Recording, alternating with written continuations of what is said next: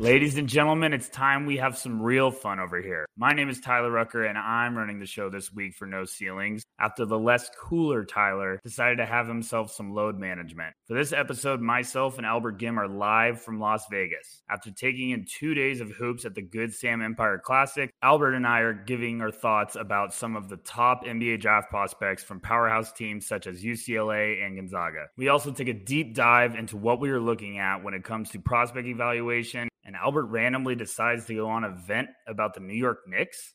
Weird.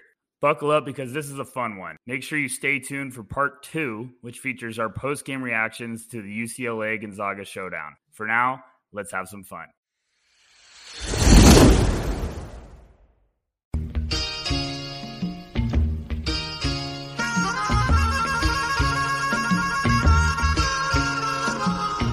This town is a lonely town. Welcome, ladies and gentlemen, to the third episode of No Ceilings podcast. I am Tyler Rucker.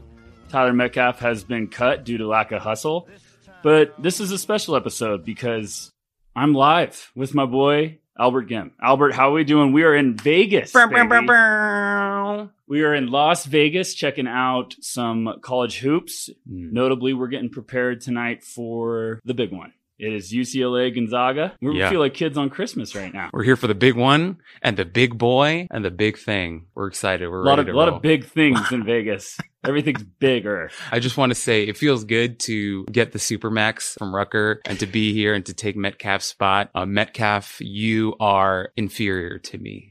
And that's why I'm here. But the good part about this is we're kind of switching it up. You know, Ty's got the ball rolling. Now we're kind of pitch hitting. You know, he's been traveling. So this is special, though, because last night was the first game of the Sam Empire Classic. We got to take a look at, you know, UCLA, Gonzaga, as well as some of the other teams, Central Michigan and Bellarmine. And we've got to get a closer look at some of these top prospects. And it's exciting. For those that don't know, this is the first time I've ever actually met Albert in person. So it was kind of crazy to go all of a sudden to Vegas and watch hoops with a complete stranger. To share a room.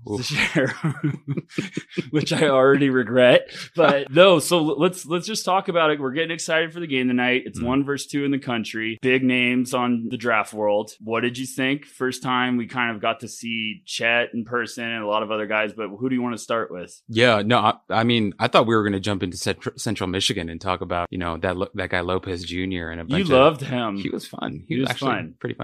But okay, we should start with the headline, right? We'll go with the big boy, with the big game and the big... Which big game? I think you're teasing me right now. Which way do you want to go? Let's go Chet. Let's start with Chet. Let's start with Chet. We're here for the listeners. They want to hear about Chet. Yeah, I'll go first. Okay. It's hard to say. Like, it's funny, you know, when you fall in love with another human being, it's a magical experience, you know, as Rucker is currently in love and I've been in love with my wife for the last 3+ years.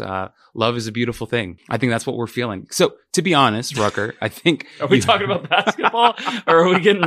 Is this another podcast? No, I know where you're going with this and keep going. But I think where we can start is I think Rucker and I, we both had the same... We were kind of in the same space walking into the arena. I think both of us were looking for reasons to not like Chet. We weren't as high on Chet. We had big concerns about his body, big concerns about our competition that he's played against. And then we walk into the gym and we see him on the court and he's not as skinny as we thought.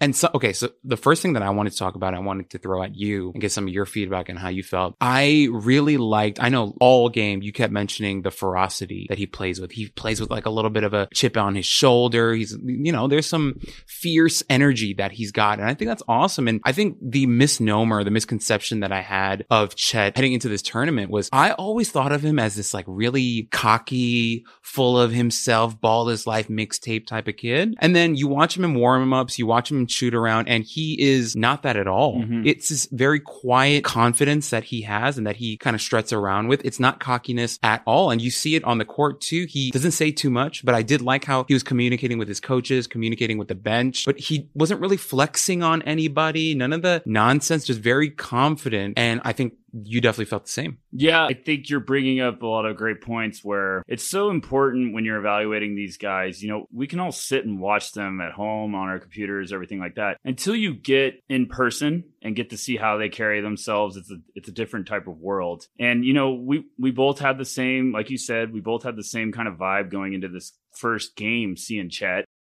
Concerned about the frame. I wasn't putting all of my chips on that, if that makes sense. I just wanted to see the mentality with the frame, and I wanted to see, is the frame as bad as it looks? Right. And I'm not someone that obsesses over that. If you can play, you can play. But I just wanted to see his mentality and how he kind of still uses that. And like I said to you, the moment he walked on the court, I was kind of a little surprised. It wasn't as skinny as I thought. It wasn't as terrifying. And then to watch the way he carried himself, his demeanor, it wasn't this, I'm the guy. It was this, I'm up rooting for my teammates. I'm up supporting everyone. Even when I'm on the bench, I'm still getting after it. He just carried himself the right way. I liked how he warmed up. I know that seems a little old man-ish, but he took every shot he was taking meant something. Right. It was something he was working on. It was game shots. It wasn't just him throwing up floaters or trying to, go between the legs every single time. But he checked a lot of boxes. There's a couple times throughout the game, me and you kind of looked at each other like, oh boy, that was an impressive sequence. And it wasn't just on the highlights. It was just stuff he was doing all over the court. I'm excited for tonight because last night I was one of those guys that I thought Paulo was going to be my one. And watching Chet in person just completely shifted my mentality. And I was one of those guys that was also terrified of Chet. Seeing him in person, watching him the entire night. I mean, if he has a solid performance tonight, and it's about 1:00 in Vegas right now, if he has a solid performance tonight against UCLA, which I think he will, it's definitely gonna be tough for me not to get, just because I've seen him in person. Right. Now I could change if I see Paulo or stuff, Right. but what was there anything that specifically stood out to you besides like his scoring or? Well, I definitely wanted to piggyback off of what you said with the warm-ups, because I think that's when you and I were really kind of blown away. Some of the stuff that he was doing with the ball in his hands, the fluidity, the footwork, the confidence that he has, like, because for you to be 7 feet tall and for you to be handling the ball, even in warm-ups, there was nothing clunky or janky or weird about the ball being in his hands. Everything was smooth. He was doing a lot of the, between the legs, snatch back, sidestep stuff. And he was really making it a point to practice that. And it looked fantastic. And all of the catch and shoot threes, like I remember I mentioned to you when we were there, he hit his first 8 threes in a row and it just looked beautiful. It felt very compact. It didn't feel like there were too many moving parts. The gather looks nice and compact and clean and everything. The footwork, that's something that, shouts to you, Rucker, that you helped me to identify and learn. Like when you're watching these prospects, watching the consistency of the footwork is important. And that's something that you pointed out to me when we were watching Peyton Watson, where whether he was shooting a 3 or a mid-range, we were seeing some differences in his footwork. Meanwhile, Chet, he looks exactly the same wherever he's shooting the ball. And that kind of, okay, like this guy is clearly a shooter. But yeah, I think warm-ups, definitely we saw a lot of that. And it was really interesting to see how fluid he was. I think the one thing that, obviously we're going to talk about different aspects of his game, but the first thing that stuck out to me the most was I knew that he was a good passer. I didn't know he was this good of a passer. Yes. Because the thing that was so alarming to me, it was like I was having very visceral reactions at the game. We both were. Some of the touch and the vision and the timing and the anticipation on his passes were unreal. Like there was one, you and I, we kind of freaked out on, where he was in the post and he got double teamed and he could literally just clear vision, see over his defenders and see the guy on the weak side. But it wasn't just about seeing that pass, but he felt the double team coming, had his head up already and anticipated that his teammate was going to be there and threw the ball on target and on time. It was alarming. It really was. Some of the interior passing, the touch, right? All that stuff was so beautiful. He had a couple passes to like Antoine Watson, I think, on the interior. One of them led to a foul. One of them led to a layup. But the touch over the defender that was trying to front him, the perfect touch over the top, was unbelievable. So I think that's something that obviously, Rucker, I think you could talk about next. Is I think all of that relates to the processing, right? And that's something you talked to me about last night that maybe you can let our listeners know, but it was alarming how quickly and how beautifully this guy processes the game. Like the feel is unreal. The passing and the processing on both sides stood out to me. Some of the exact play you're talking about, it was just composure. Right. It was no panic. It was the moment that double team's coming, he's like a chess player out there. He just knows if that guy's coming this way, I'm supposed to go there with the ball. And it's the timing and the quickness with that decision making of there's no lull of like read, pass. It's just I know where I'm supposed to go right away. And that's something that impressed me the most. And what I really liked was defensively, you went into that game knowing how good of a shot blocker he was. Right. But just watching him and his processing defensively, I was just blown away. I thought that stood out to me the most because it was the amount of stuff he was watching when you just watched him on defense, the amount of stuff he was watching and processing at the same time, just so quick. Because you brought up something that was great that I think a lot of people don't realize is the spacing in college is less. And while some people think that might be easier to vend, it's almost harder because there's more action going on in a limited size on the court. In the NBA, you have that extra spacing and time to potentially react to something. And Chet just was watching like 4 things at once, and you could just see his head constantly moving. His footwork defensively was sensational. I thought, you pointed out to me, Albert, which was great when you said it, but his hips were fantastic where he was guarding smaller defenders. It was just outstanding. I was very, very impressed. And that's something that I've been talking to you about. It's so important to see people in person because it's 2 different types of evaluations. It's 2 different opinions almost. And that's where you come together. But something also that is just coming to my head. I thought he was fluid on film. I didn't think he was so fluid when we saw him in person. I thought he was way more impressive, like with his fluidity, like getting up and down the court, moving side to side, warm-ups. He was just... I was like waiting for him to be more robotic, and he was just all this smoothness, and it was very impressive. I can't wait for tonight because I joked with you earlier. I said I need some of the other guys in Gonzaga to have an amazing game because I don't want to stop watching Chet, so I need somebody else to stand out. No, I mean, was there anything you're still not sold on? No. I mean, obviously, like, he's not a perfect prospect. Right. Like, I think we talked about the processing, the fluidity, like, especially defensively, right? That stuff is there. For somebody who's that thin and tall, the mobility in his hips really impressed me. Like, that was actually kind of jarring to see because I fully expected him to not be able to do that. Like, I walked into that game thinking, oh, yeah, like, he's really going to struggle. I know Central Michigan, their point guard's a six foot guy who was quick. And Chet got switched onto him maybe 2-3 times, and he stopped him every single time. And it was actually amazing. But there was also one play that I think that Lopez kid, he kind of had him, and he pulled one of those like snatchback dribbles, and he did get Chet going in the wrong way. And I think on the next level, that difference, right? Like the space that guy created will be more pronounced when we're talking about NBA level talent. So, that's there. Like, I don't want people to misunderstand what we're saying. We're not saying that Chet is going to be some perfect defender. He's not. He's going to struggle. Like, can you imagine if Chet had to guard like a Kyrie Irving, a John Morant? He's going to have his struggles against those types of guys. But the fact that you can at least throw him out there and that he's going to compete and he's going to battle against those types of guys and not be a complete liability is the point that we're trying to make. It's unreal how he's able to do that. So for me, like, I think there was so much to like. There was so much to be encouraged by. And for us, you and I specifically, I think we were more than encouraged. I think we were blown away is kind of the best way to put it, because we were expecting not to like him. So I definitely think after that performance, we're definitely in a very different headspace and super impressed and excited to see. And as you mentioned, and this might be a perfect segue for us, but the matchup tonight is going to be really, really interesting because I think you and I are on the same page when we don't know if UCLA is going to have the answers to the problems that Gonzaga is going to present, right? Whether we're talking about Chet or we're talking about Drew Timme, or we can even talk about some of the guards that Gonzaga has. Like, we're not sure if they're going to have the correct answers for those problems. But once again, if we're talking specifically about Chet, tonight is going to be a great litmus test for where he's at, because this might be the first real competition he has. And then on Friday, he gets Paolo. So that'll be fun too. But yeah, man, I think overall, there's just so much to like and so much to take away on the positive side. I think tonight's going to tell us everything about Chet. And I think yesterday was a little bit of an appetizer of us getting our hopes up of, okay, is this legit? Is this real? Tonight's going to be everything, because I'm fascinated with how UCLA is going to match up with Gonzaga, because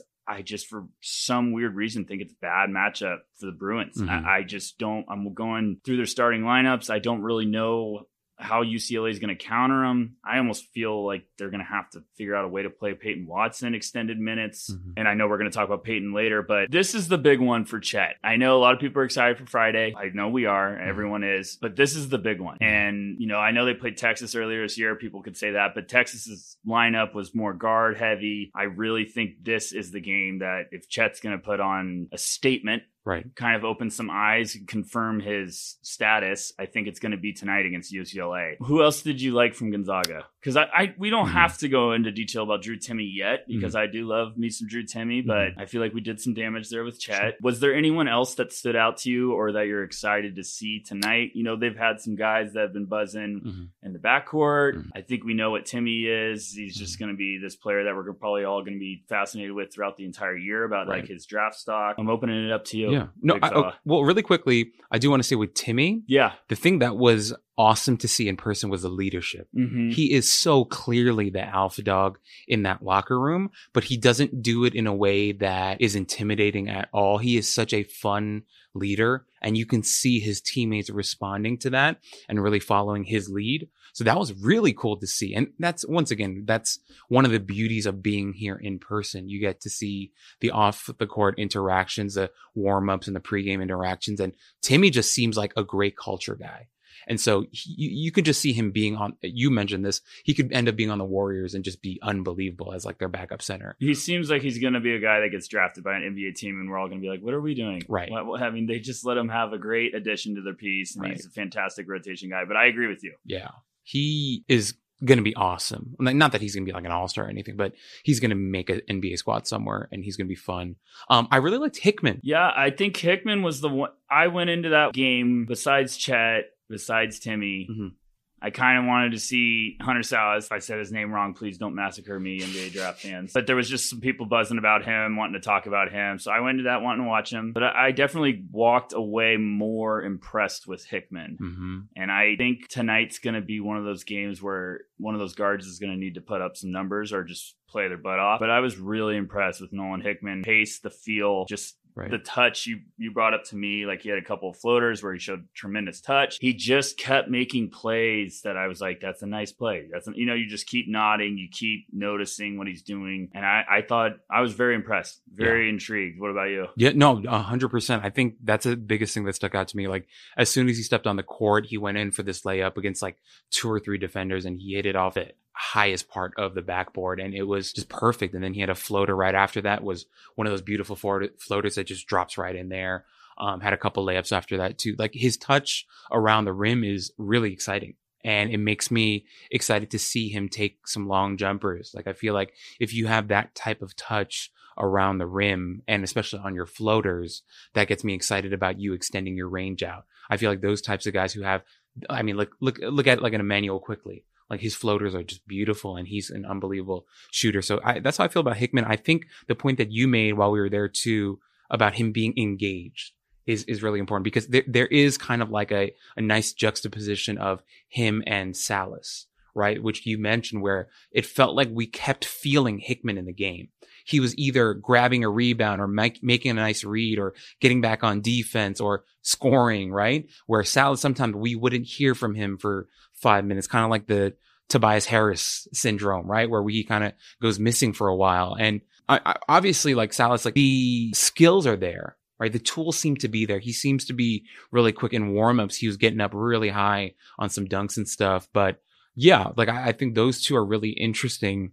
And something that really stuck out to me when we're talking about like a good college basketball team that's going to have staying power all the way through March and make it to the end, I feel like you need guys who are going to be your go-to guys, right? Which I think they have in Holmgren and Timme, and even a little bit in Nembhard, right? But you also need those glue guys. And I think actually Nembhard is kind of a hybrid in that way, where he can do big things for the team, but also kind of plug some holes. But the thing that I liked about them the most is they have some athletic bigs. Like, Watson seems to be like kind of your prototypical tweener big in college. Kind of like 6'8", plays power forward for you in college, and then ends up not knowing what to do in the NBA and kind of, fades out. They've got Watson.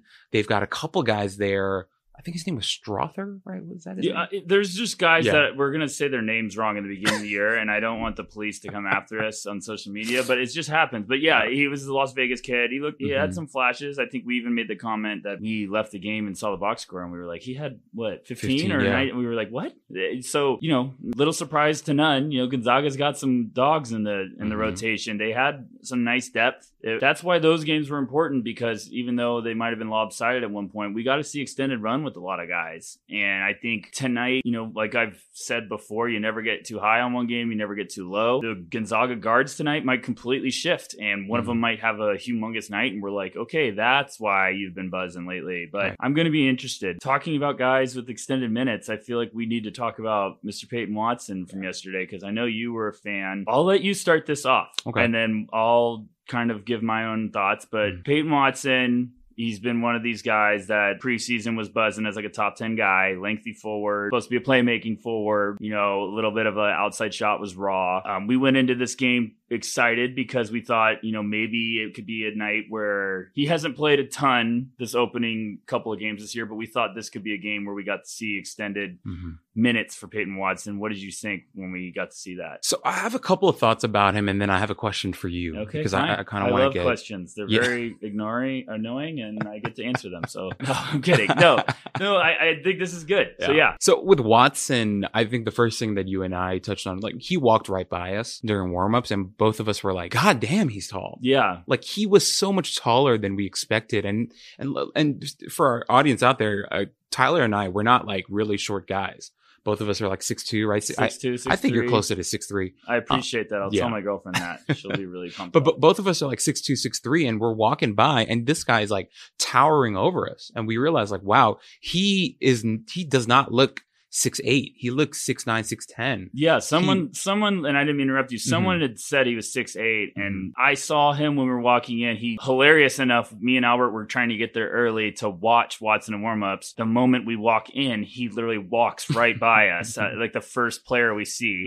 So it was just kind of funny timing. And the moment I saw him, I was like, that's, when you're just trying to figure out, you're like, I think that 90% that's him. And then you get on the court and you figure it out it was him. But he walked by us then, and I was like, that's a big boy. Yeah. Who is it? I was like, is that Watson? And then he walked by us again on the court. I was like, he doesn't look 6'8". He looks closer to 6'10". Like, he was big, because you saw him walking around with the team, like stretching out. And I was like, no, he's a big boy. And that's what I'm also talking about, is difference with being there, seeing it compared to, watching it on tape. But go ahead. Sorry. I jumped in on you. No. I mean, you're right, because like Jaquez is like 6'7", and he legitimately looked like Watson had like 3-4 inches on him. Like, he was really freaking tall. Which this means he's going to get measured at the draft combine and be 6'6", and everyone's going to be like, what are you guys talking about? I'm just going to be like, come on. I know what I saw. So who's measuring these people? No, he was really, really tall was the first thing that I noticed. His length is unbelievable. Like, when he's on the court and he's got his arms stretched out on defense, it's unreal. It's like he's got broomsticks for arms. They're unbelievably long, but I say broomsticks for a reason. He's got really thin arms. That's something that Rucker was harping on all night. Like, this dude's got the skinniest biceps I've ever seen in my life, is what you kept saying. And I was thinking my reaction to Chet, or I thought my reaction to Peyton Watson was going to be what I thought about Chet. And I almost went there saying, does Chet have a better body right now than Peyton Watson? His arms are just real thin, but Peyton's young. I'm like you, I could not believe how lengthy he was. When he was engaged and in his stance and had his arms up on defense, he just covered like half of the earth. And it was amazing. But yeah, it's just, I was intrigued, but keep going. I keep jumping in because I'm too excited now. It's good. It's good. And the biggest thing for me is something, shouts to my boy Corey, the draft dude, NBA draft dude. Corey, he always talks about Watson's footwork and how it kind of reminds him of AD. And I think we got to see that last night. The way that he moves defensively, another guy, great hips, right? Moves them really well, moves his feet unbelievably well. When you see him backtracking on the court, getting back on defense, running backwards, it is so damn smooth. I didn't know if I was watching Nnamdi Asomugha or I was watching Peyton Watson. It was unbelievable how smooth he was going backwards. But that stuff really stuck out to me. And something that I definitely agreed with you that you mentioned, there was definitely a buffering, processing, robotic aspect to him offensively. He was definitely thinking a lot. And in warmups, we noticed that his jump shot really depends on two things. It depends, number one, on his footwork. If his footwork is not solid, his jump shot is not solid. And number two is the gather. So off the dribble, he really struggles with the gather. Off the catch, his gather is much smoother and he goes into a very fluid motion, and he actually hit it at a pretty decent clip in warmups. And then that actually transferred over into the game where he hit a nice catch off the catch 3-pointer. And so with Watson, as you mentioned, because of the age and the tools and the situation, I actually am really high on him. Like, I know you're going to talk about some of his warts and some of the concerns that you have with him, but I mean, we have a long history of these types of guys in the league, right? We're talking about, like, I don't know, recently we have Tyrese Thomas, Stromile Swift. We get all kinds of like 6'9", 6'10" power forwards, Marcus Bagley, whoever, that it's kind of a crapshoot and we don't really know how they're going to turn out. But my biggest thing with Watson was, number one, the fluidity. Number two, I liked how, and you could talk about this, I liked how he grew into the game over time. And I think offensively, there's more to like there than I was expecting to like. Because I remember, like, early in the summer when me, you, and Corey did the, remember we did that super early pod? Yeah, we did like a very preseason. We did some like list, remember? We did a funny top 10 based on just high school highlight tapes, which I still am angry that you and Corey actually got me to do that. But it was fun. It was a blast. It was just like, what am I doing? This goes against everything I've ever thought of as a no, but it was really fun. I love doing it. But when we did that one, I remember I was pretty low on Watson, and I was like, I don't know if I'm going to like this guy. And then early in the season, there's showing some flashes. Then he hasn't played a lot, but we got to see him play a good amount last night, and I'm actually excited because, as you mentioned, he's really young, and if we think about what his ceiling might be, that becomes really interesting. So some might say he has no ceiling. But being serious, I watched Watson in warmups and was scared because, and I haven't talked to Albert about this, I was scared because I just said, oh boy, he looks really far away.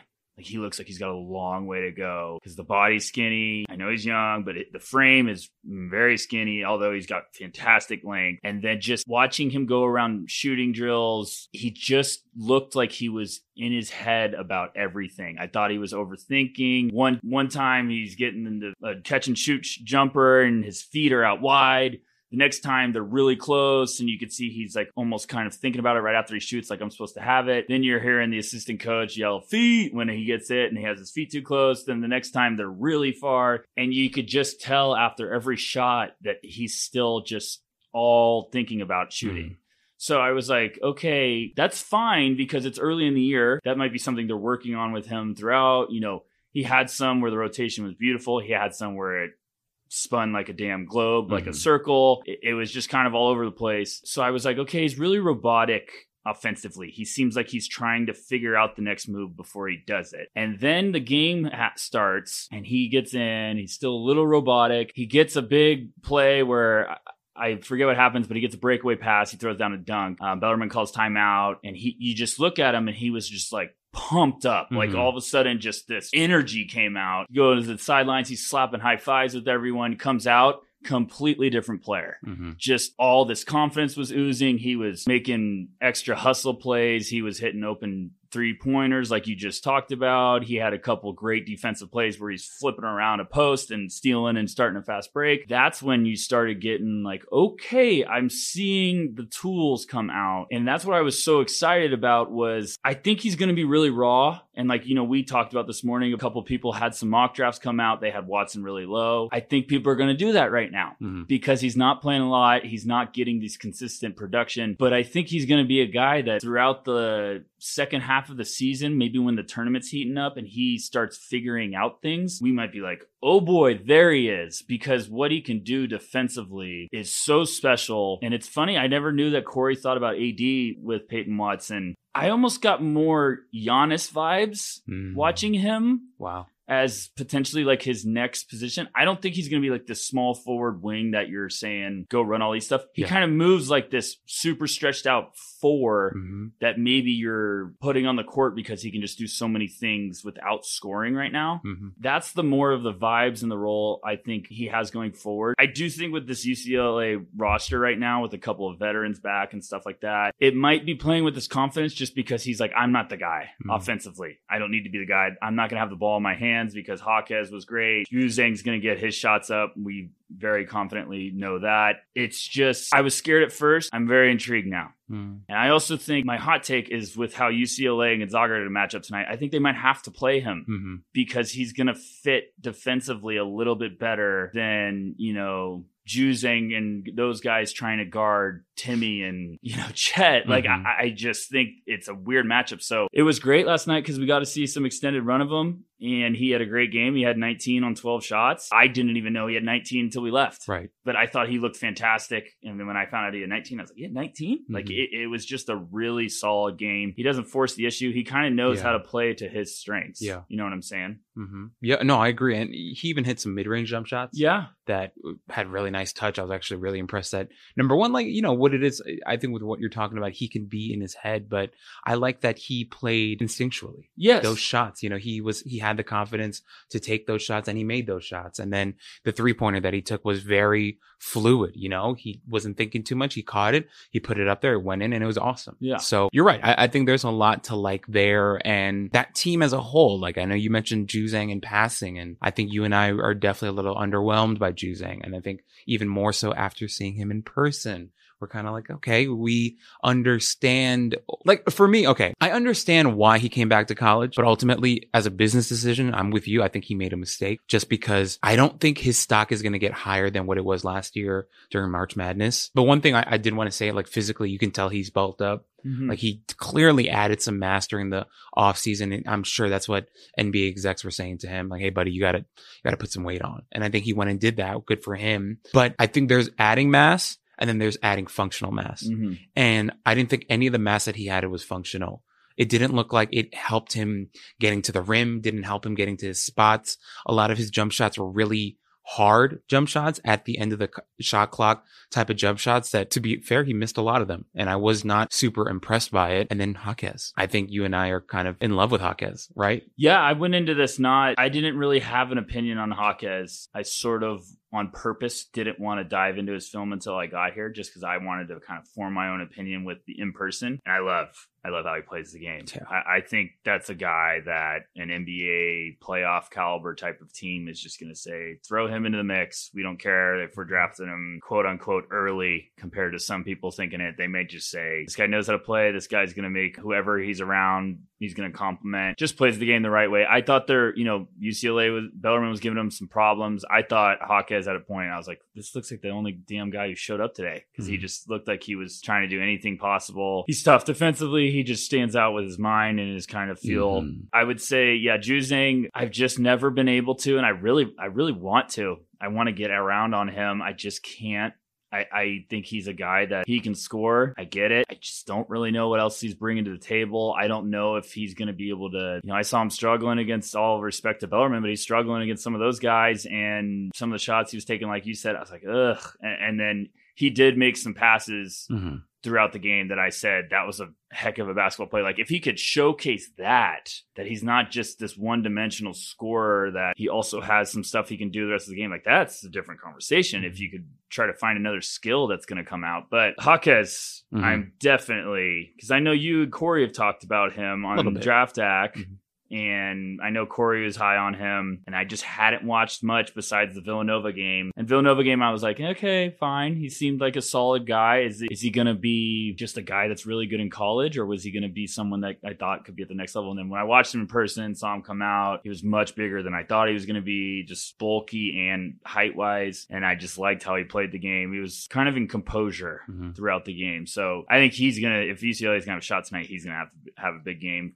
And I also think tonight is a big game for Jaquez because we're going to find out how he does against some tough opponents. It's going to be fascinating. Yeah, no, I'm with you. I think with Jaquez, the biggest thing that stood out to me, I didn't know he could pass the ball like that. I was pretty surprised by that. He made some really nice reads out of some junk plays too, off of loose balls or whatever. He just made the right reads, found the open guy. I think the processing is another thing. Like, he's another guy. You talk about the one-dimensional aspect of Johnny Juzang. The thing that I love about Jaquez is he's a multi-dimensional player. He's a guy who's going to offer you some shooting. He's going to offer you a little bit off the dribble as a secondary guy. He's going to offer you a lot defensively. Like, I had some notes on him defensively. Like, I think he's an absolutely really interesting defender. He moves his feet really well. He's strong physically. It's something that I texted Corey last night. He was actually the first person that walked by me because you were in the bathroom, relieving yourself. But Jaquez walked by me and I was actually kind of amazed by his physicality. He looked like Gordon Hayward 2.0, like his physical body, big old chest, big back, nice shoulders, biceps. He walked by and I was like, wow, like he's built. And you see it on the court defensively too. He gets his chest into people. He has strong legs. He's really physical, really good help defender as well. He went up for some blocks yesterday and just straight up being there and being present as a help defender. Also loves mixing it up for the boards, which was really cool to see. There was one where he came from behind the Bellarmine guy, like, it seemed like he had the rebound. Jaquez just ripped it from him, got the offensive board. And I was like, wow, this guy is no joke. And not just on the offensive boards, but defensively too. He's getting down there. He's getting dirty. And so, once again, just going back to what you were saying, like, he can see the game. He's processing the game. And that's what's interesting about him and makes him so enticing. I'm guessing to scouts and executives, he will be. I could literally see this guy being a late lottery guy if he keeps playing this way. Like, why not? A team at 14 looks at him and goes, I'll take this guy. Like, even for like my Knicks, I would love to see Jaquez on the Knicks, like, really quickly for the Knicks this year.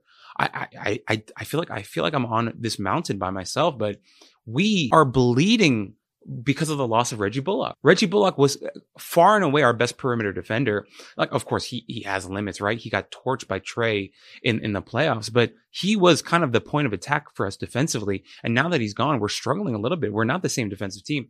I look at a guy like Jaquez. He could be a really versatile, important defender for a playoff contender type of team, like you mentioned. So I'm really high on him. I'm more high on him after seeing him play live. Shouts to Corey, because Corey was the first one who really put him on the radar for me, because Corey loves Jaquez.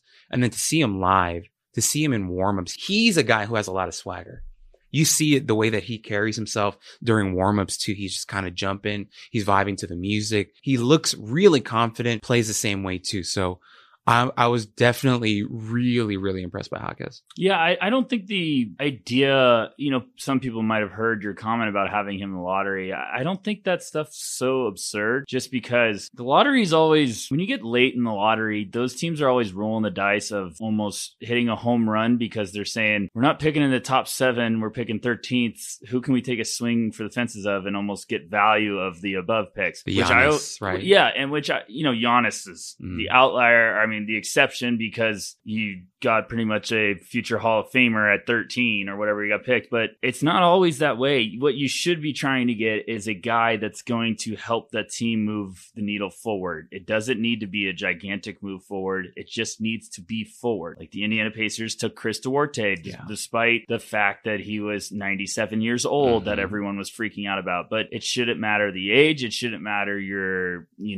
how much upside you have. If you are convinced that guy can help this team be better, you should not worry about the draft slot. I mean, I've talked to Nathan before and Tyler on one of the podcasts about Cameron Johnson being picked 11th for the Phoenix Suns, and everyone kind of jumped on that and was like, well, he's helped them move forward as a potential title contender now. So I think when you get later in that, Jaquez looks like a guy that could be an important piece to the puzzle for a team that needs to try to get to that next step. And that's the type of player you're looking at with him. Is he might not score 20, but he also might come in the rotation and have 8 and 6 on, 4 of 6 shooting, and played really smart, tough basketball, made winning plays. I definitely see that type of role for him moving forward. We'll see how the year progresses. We never know if all of a sudden he can hit the stretch where people are like, hey, maybe we need to talk about him moving up boards. Maybe he needs to go a little earlier. It's a fun time of the year because it's a lot of overreactions right now. Right. It's a lot of people freaking out about slow starts. And I definitely think if you always look back at the preseason, the early mocks or the big boards, and then look at them at the end of the year, they're always so drastically different. So yeah, no, and I'm with you. And for me with Jaquez, even if he doesn't go in the lottery, or mid, late lottery, whatever, I think he's worthy of it. Is kind of where my head's at. Like,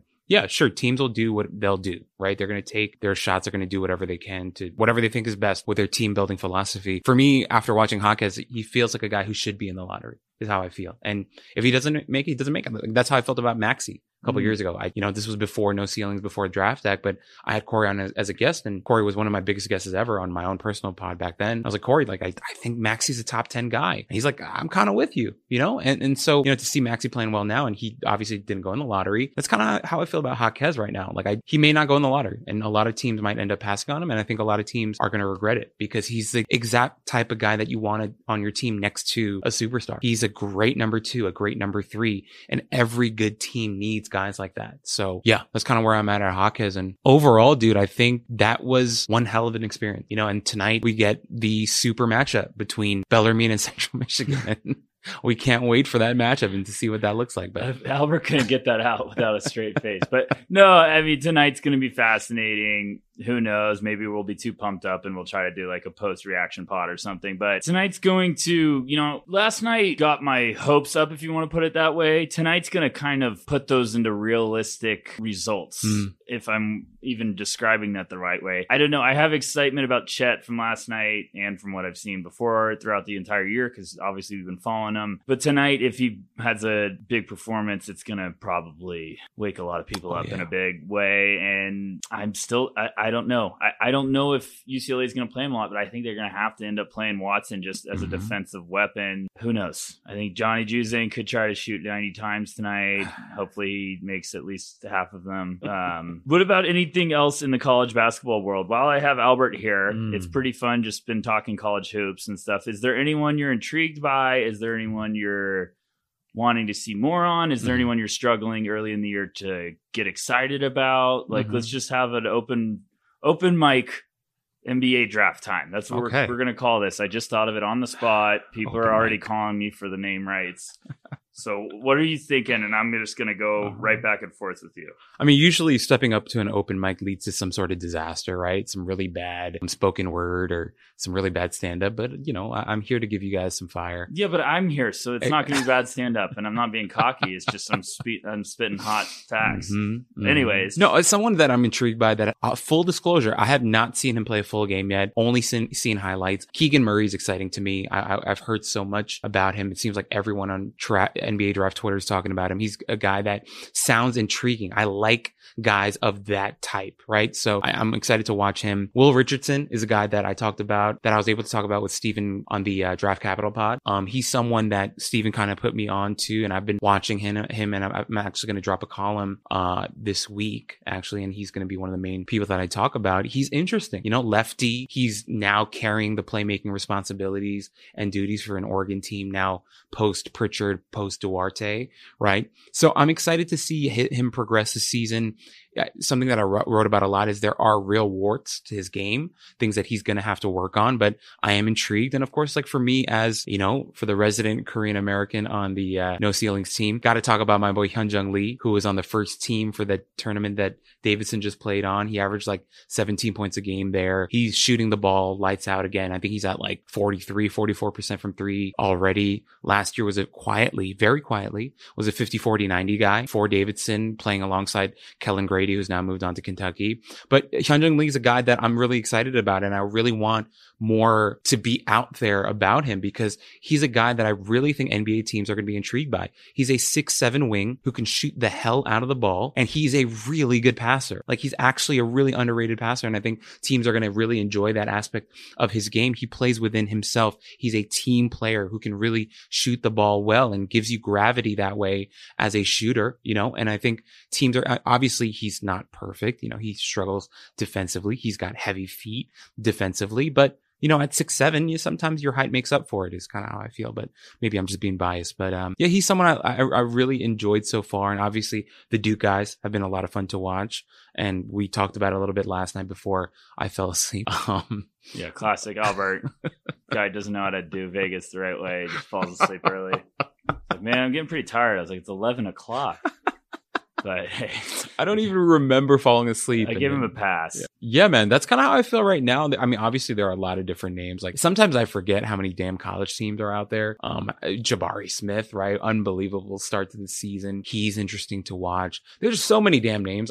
I feel bad. Like I can't even mention everyone. The dude from Duke, Keels, right? Mm-hmm. Trevor Keels. Is that his name? Yeah. He's something, right? He's definitely going to be something. I know I saw this morning that he got mocked to the Knicks, and I'm down. Give me a Marcus Smart who can shoot. I'll take that, right? Shout out Marcus Smart. We stand Marcus Smart in you my do. life. Yes, I do very much. But yeah, like overall, it's been an exciting season. This is like my first real season, like heavy scouting college basketball this early. So, that's something you and I talked about yesterday too. Like all this feels new and exciting, and there are a lot of fun prospects to break down. And I'm excited to keep learning and keep finding out about these guys that I know nothing about, like Keegan Murray. I'm like, who the hell is that? And I'm learning about him now. So it's been a fun experience, man. Murray's definitely heating up in a hurry. He's just putting up production you can't really ignore. I need to watch more. I've watched some. I've been intrigued when I watched him. He's got good size, 6'8". I struggled immediately. I was like, is he a power forward or is he a power forward that wants to be a 3? I think he's going to be a power forward. He just got a smooth offensive game. Nice little feel. He's never in a hurry. He should probably keep being a popular one, especially if he produces against some tougher competition. Right. That's just gonna cement and get people's attention. All the guys you're talking about are definitely names that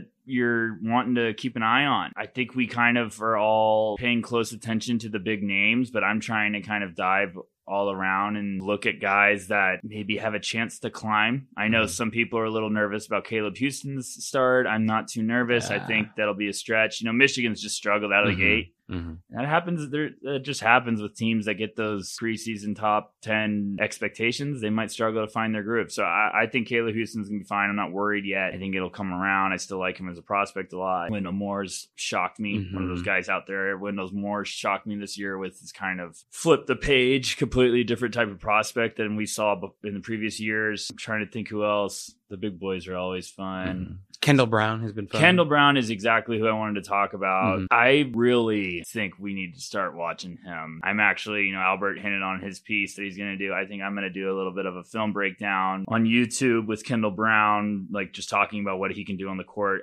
He's a fun one, especially after last year. I think people are going to do this. I'm not saying it, but I think people are going to say that he reminds them of Scotty Barnes. It's just, there's a lot of stuff he can do. And I liked his maturity with his shot selection. He kind of knows he's not going to be a guy that takes over a game from outside, but he can get places and get his shot. So I've been really impressed with Kendall Brown. I think he's going to be one that we're going to start talking about in a quick hurry about as a lottery guy throughout the year. I'm trying to think who else. It's hard because now I'm just so fascinated with the crop of guys we have here. The point guards around, I need to figure out. I think this point guard class is going to be a little weird. I don't know about JD Davison. I have to watch him way more closely. Kennedy Chandler's really impressed me in the beginning of the year. He kind of had a little bit more of like a comeback down to earth game against Nova, and then he kind of had a little bit nice of a bounce back game against Carolina.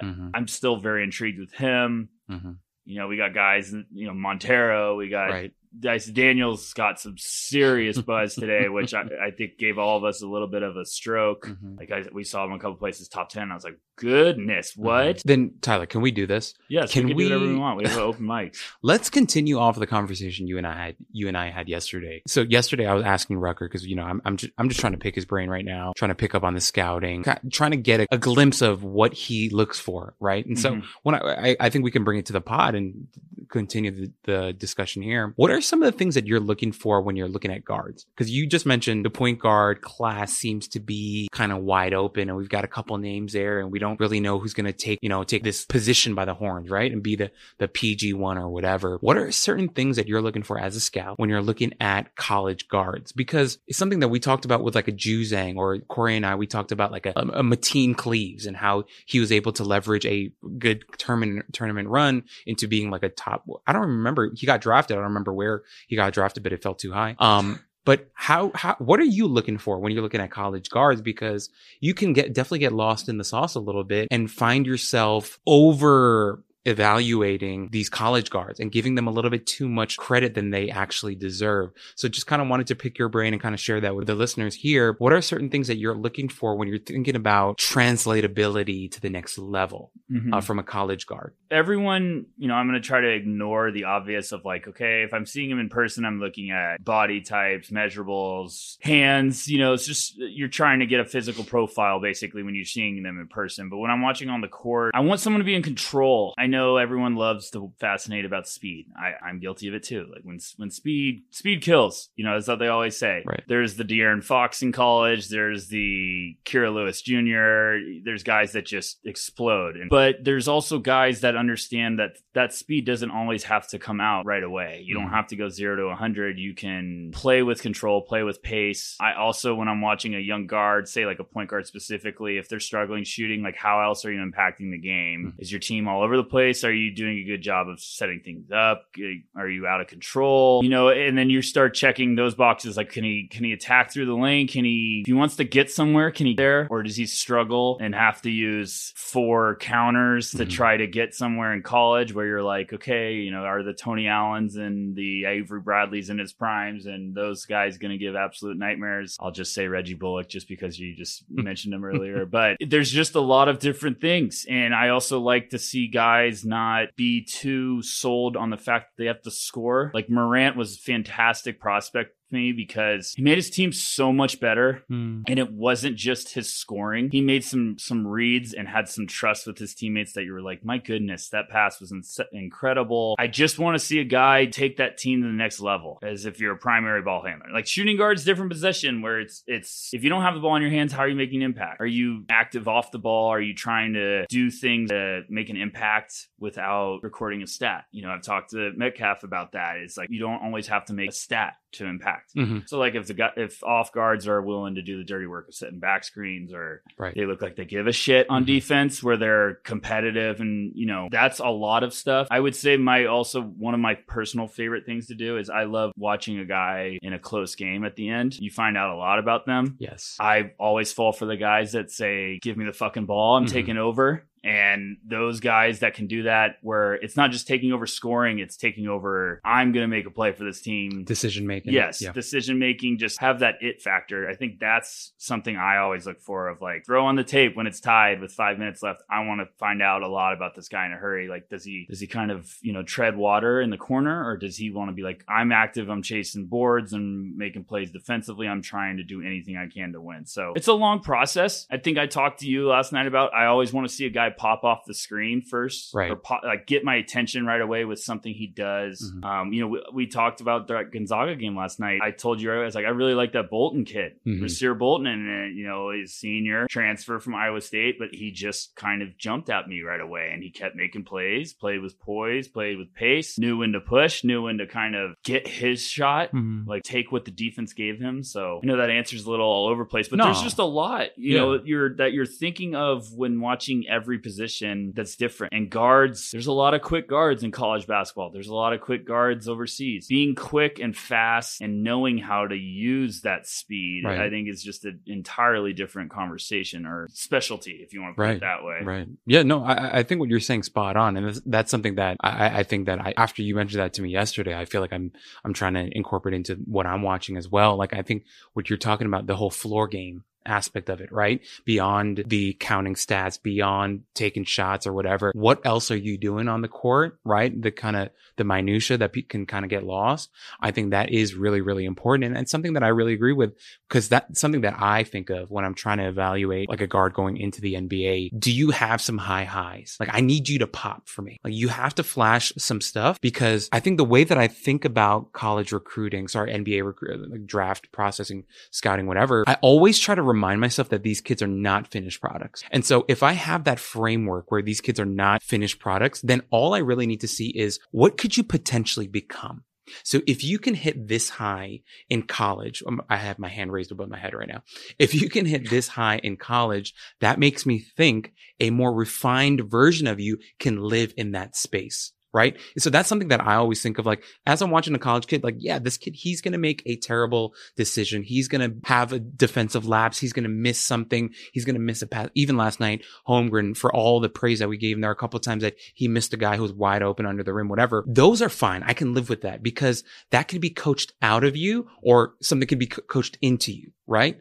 The thing that I need to see is, what are your really high moments? And if you can flash something that no one else can flash, that makes me think in the right situation, in the right context, with the right coaching and the right opportunity, you can start to live up there consistently, is kind of what I always think about when I'm thinking about these prospects. So yeah, man, I'm with you. And there were some guys last night that hit really high and that make you think, okay, if he can reach that now once or twice a game, then in the NBA, if he can do that 8 to 10 times a game, we're talking about a different player, you know? So yeah, I'm with you on that, man. It's also, when you're watching those guys, you want to see if they make a mistake, what's correctable, what's not. You know, if a guy's driving and Watson's on the left wing and he doesn't float down to the corner to replace and give him an easier passing angle, you can fix that. You can point that out on tape, like, hey, you're supposed to move with this, give this angles, or it's an easier shot. That's stuff you can fix. You know, other stuff you might not be able to fix. It might be just the lack of effort. It might just be a lack of awareness. Maybe you can bring it out to point it out on tape. You never know, but you're always looking for the little tiny details. And that's why I thought yesterday was an important game for Peyton Watson, was exactly what you're talking about, like the highs. We saw him have some highs. Now, he could play 12 minutes tonight and not really do much. Right. He could struggle to play next couple of games, but we're always going to be able to go back to that high of like, okay, when he had extended minutes, we got to see the flashes.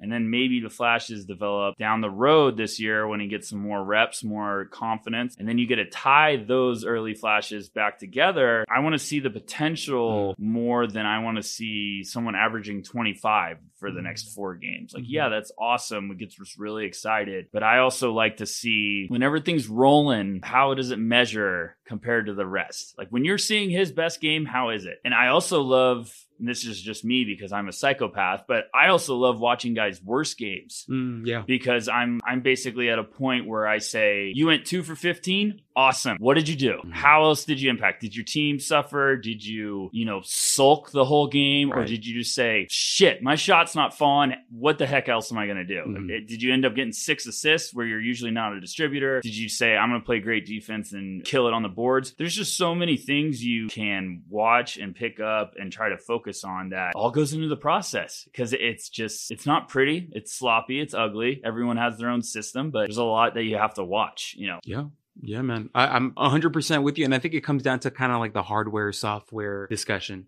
Certain guys, they have the hardware and all you need is to incorporate the correct software. And you know what's funny though, that I've been thinking about a lot recently? I think a lot of times when we think in those terms, people think of the hardware as being athleticism, where you need to have a certain level of athleticism and then you put the software on top and it becomes better. I actually don't agree with that premise, because for certain guys, their hardware is their brain. Like you see a guy like Josh Giddey. Josh Giddey is not a freak athlete. He has a brain and the vision that other people don't have. And so the software that you want to put on top of that is some of the skills, and maybe you improve his body and whatever, you can build upon that, right? So it's not necessarily just the athleticism piece of that, but it's also the other end of the spectrum where it could be the brain, right? Which is kind of how I feel about Jaquez. Jaquez is a guy who has the brain, but also has the athleticism. And that's why the amalgamation of the two, the hardware software becomes so interesting. Meanwhile, a guy like Juzang, he doesn't seem to have the athleticism. Number one, he can't really separate and do a lot with that.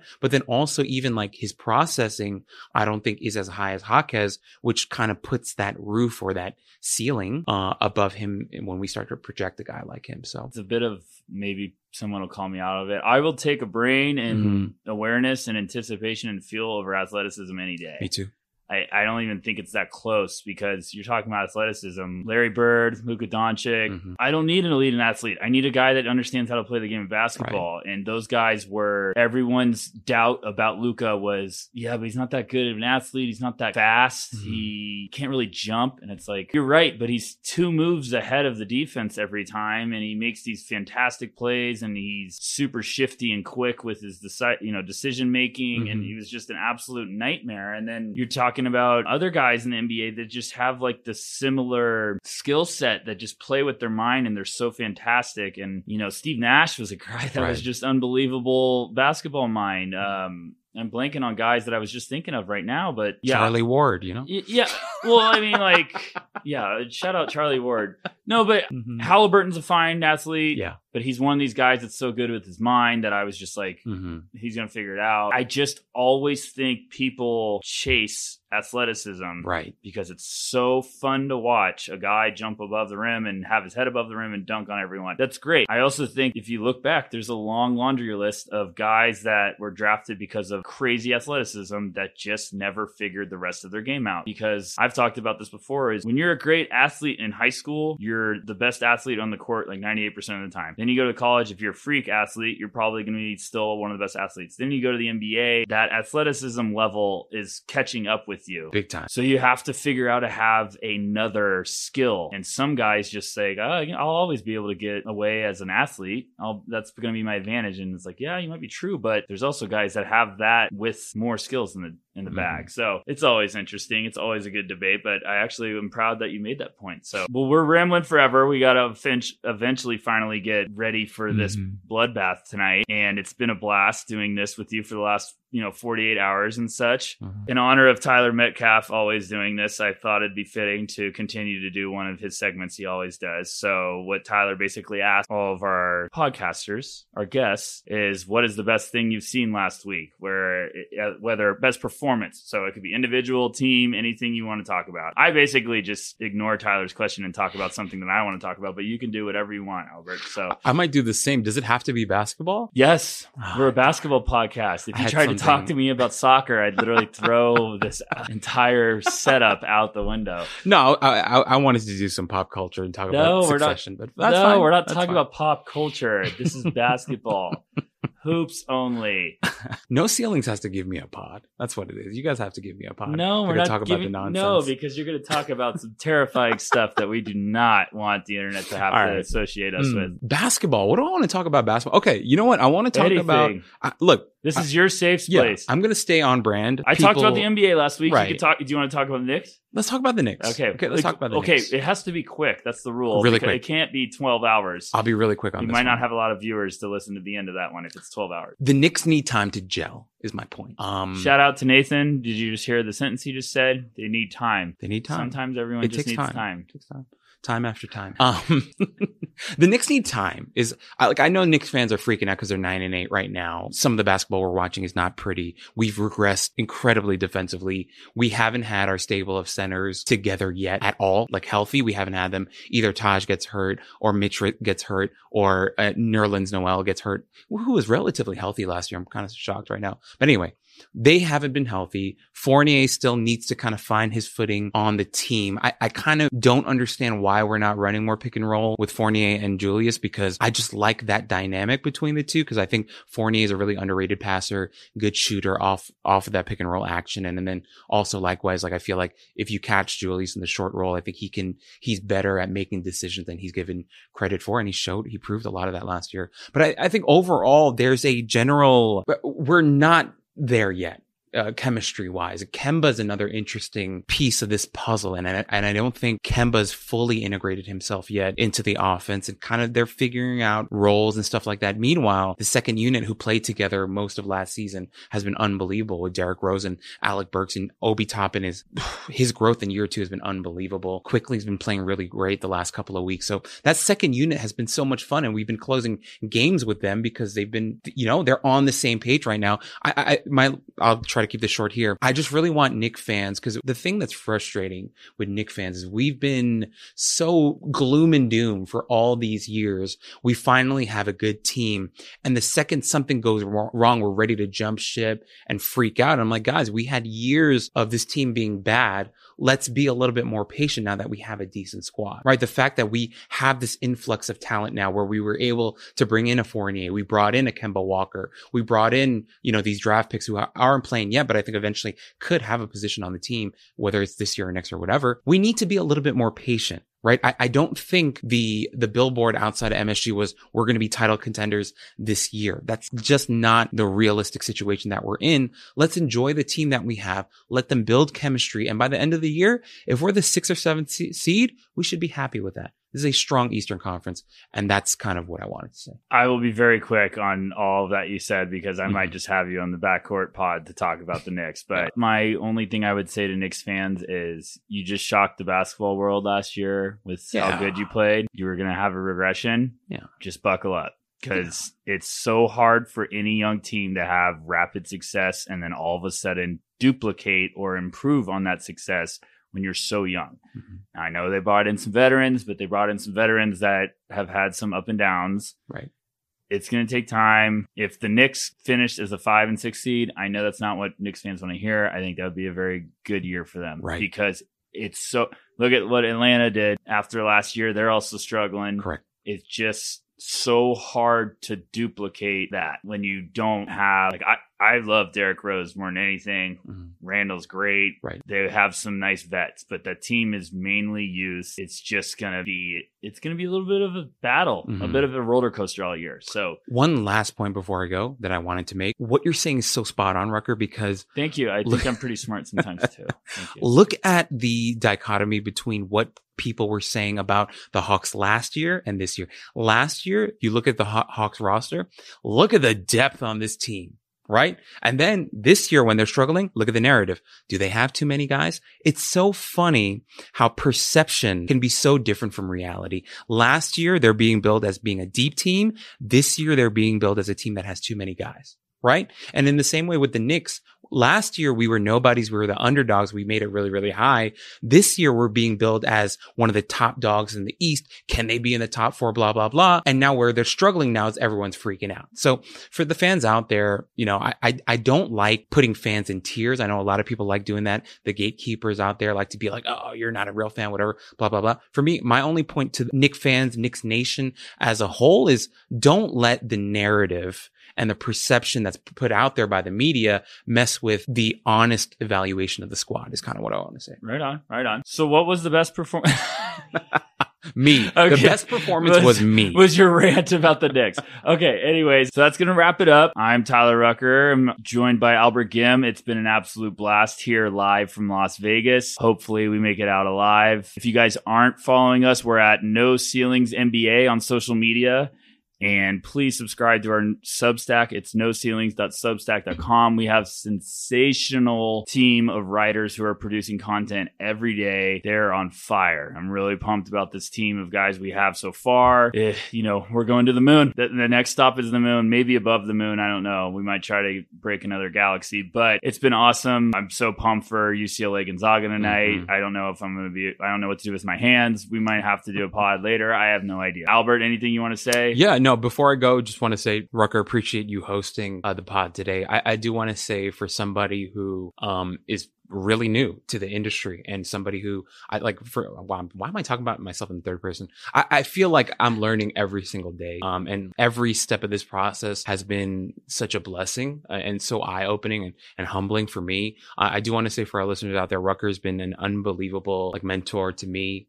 He's been so encouraging every step of the way, even on this trip. Anytime I have a question, anything I'm wondering about, he's been really gracious about giving me great answers and sharing his perspective on things. And so Rucker, I did definitely wanted to not just thank you here on the pod, but I've thanked you in person too. But yeah, man, I think what we're building here at No Ceilings is really, really fun and exciting. And we know we've got, as you mentioned, an all-star cast of people on this team. The squad is unbelievably gifted and diverse, I think, is what makes us really interesting. So yeah, just want to thank you for having me on and thank you for the mentorship and the help and everything, man. So it's been great. And I'm excited to keep pumping stuff out there, so whether it's pods like this or articles or whatever. So absolutely. It's been fun and we're all learning, and that's what it should be. It should be about us all getting better and having more fun talking about the draft. I appreciate you being out here, Albert, too. This has been a blast. You guys all be safe out there. Hope that tonight's a bloodbath. It's going to be special. And this has been a very fun time. So be safe. You guys have a great Thanksgiving week, and we will see you next week. Peace.